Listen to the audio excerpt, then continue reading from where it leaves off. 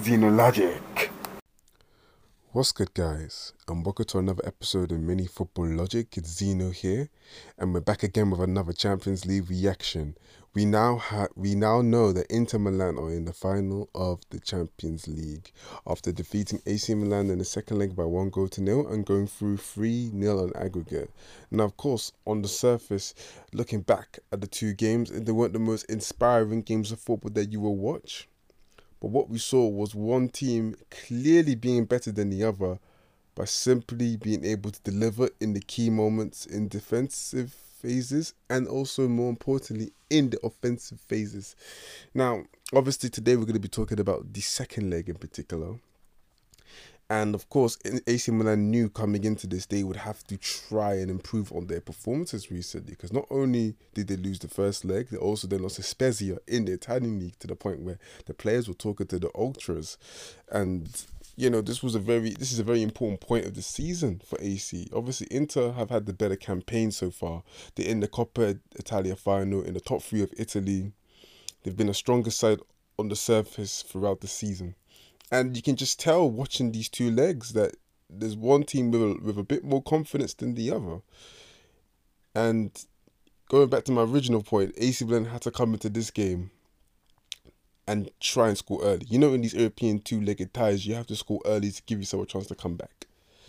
And Brahim Diaz had the chance to do that in the opening 11, 12 minutes, and he didn't take his chance. You know, he tried to put it in the corner instead of wrong-footing the keeper, and Mignan was able to, I say Mignan, sorry, he's the AC Milan goalkeeper, AD. Onana managed to get back and recover. He should have gone the other way, but Leao also had a chance as well later on in the half, doing what he does best, getting the ball, running at defenders, getting past the defender, then, you know, he just, his cross shot, went across the goal. Unfortunately, it was very close, but it wasn't close enough to be a goal. And with that in mind, AC Milan, they tried to push throughout the game. The second half, they tried to push, but you could just tell that Inter Milan were in control of this tie, and AC Milan just wasn't doing enough to turn the tide.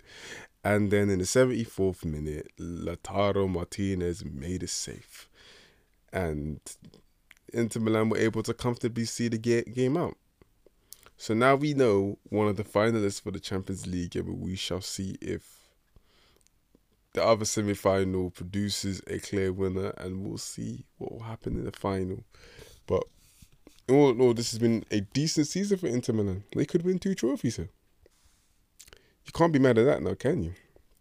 You know, obviously, they're in the final of the Coppa d'Italia and they face Fiorentina. And now in the Champions League final, of course, one final they're the favourites, the other final they probably won't be, because as we know, Real Madrid and Man City are competing for the other final berth. Nonetheless, their performances throughout this tournament have been very encouraging, and they have taken advantage of the matchups they've been having throughout the rounds. And now they find themselves here in the final. Obviously, beating your City rivals to get there, comfortably beating them in the stadium both times, is a sign of intent. Of course, AC Milan have been struggling, especially in Europe. They've been lucky to have the ties they've had, with the Tottenham one in particular. Then they showed their level, really, in the Napoli tie, and showed that, you know, history does mean something in the sense of, you know, European competition. And even though the players don't have much experience, you could say, they were able to beat Napoli in what was probably the shock result of that round, potentially. And then to see how they performed in this tie against their City rivals, a game that doesn't need no hype for these players to go out there and give their best, it's very disappointing to see how badly they performed. You know, you expected a lot more of a competitive tie, but you could just see that Inter Milan were the best team in this tie, and they imposed their level, they imposed their dominance. You know, Lautaro Martinez did his thing up front, Dzeko did his thing. You know, the wing backs worked hard, Damian and DeMarco. I hope I got his name right. It's DeMarco. Let me not second guess myself. Di Lorenzo plays in Napoli, and I was worried I was going to get the names mixed up.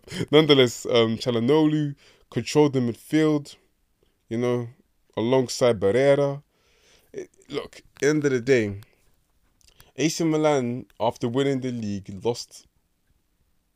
You'd expect them to go to another level, but what happened is they didn't quite do that. They lost some players and didn't quite replace them, and now they are struggling. Even in Serie A, they're currently, I think, fifth or sixth, and I think they're fifth, and literally now their only shining hope of the season has now evaporated to their local rivals.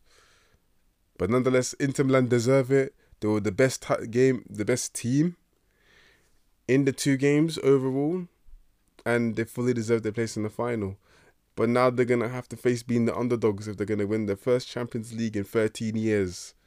Where they were also the underdogs, kind of. People saw Bayern Munich as the favourites, but really and truly, Inter Milan should have always been the favourites because they knocked out the reigning champions in Barcelona, infamously.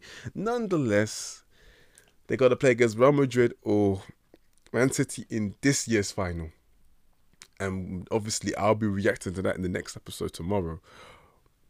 But all in all, Inter Milan have given themselves a chance. 50% chance. It's there. They've done it. They've earned their right. And they got to play against Man City or Real Madrid in the next tie. So we shall see who they face. Nonetheless, I hope you guys enjoyed listening. Be sure to subscribe on YouTube and or follow the podcast on Spotify. Nonetheless, hope you guys had a good time listening, and I'll see you in the next episode tomorrow. Mini Laje.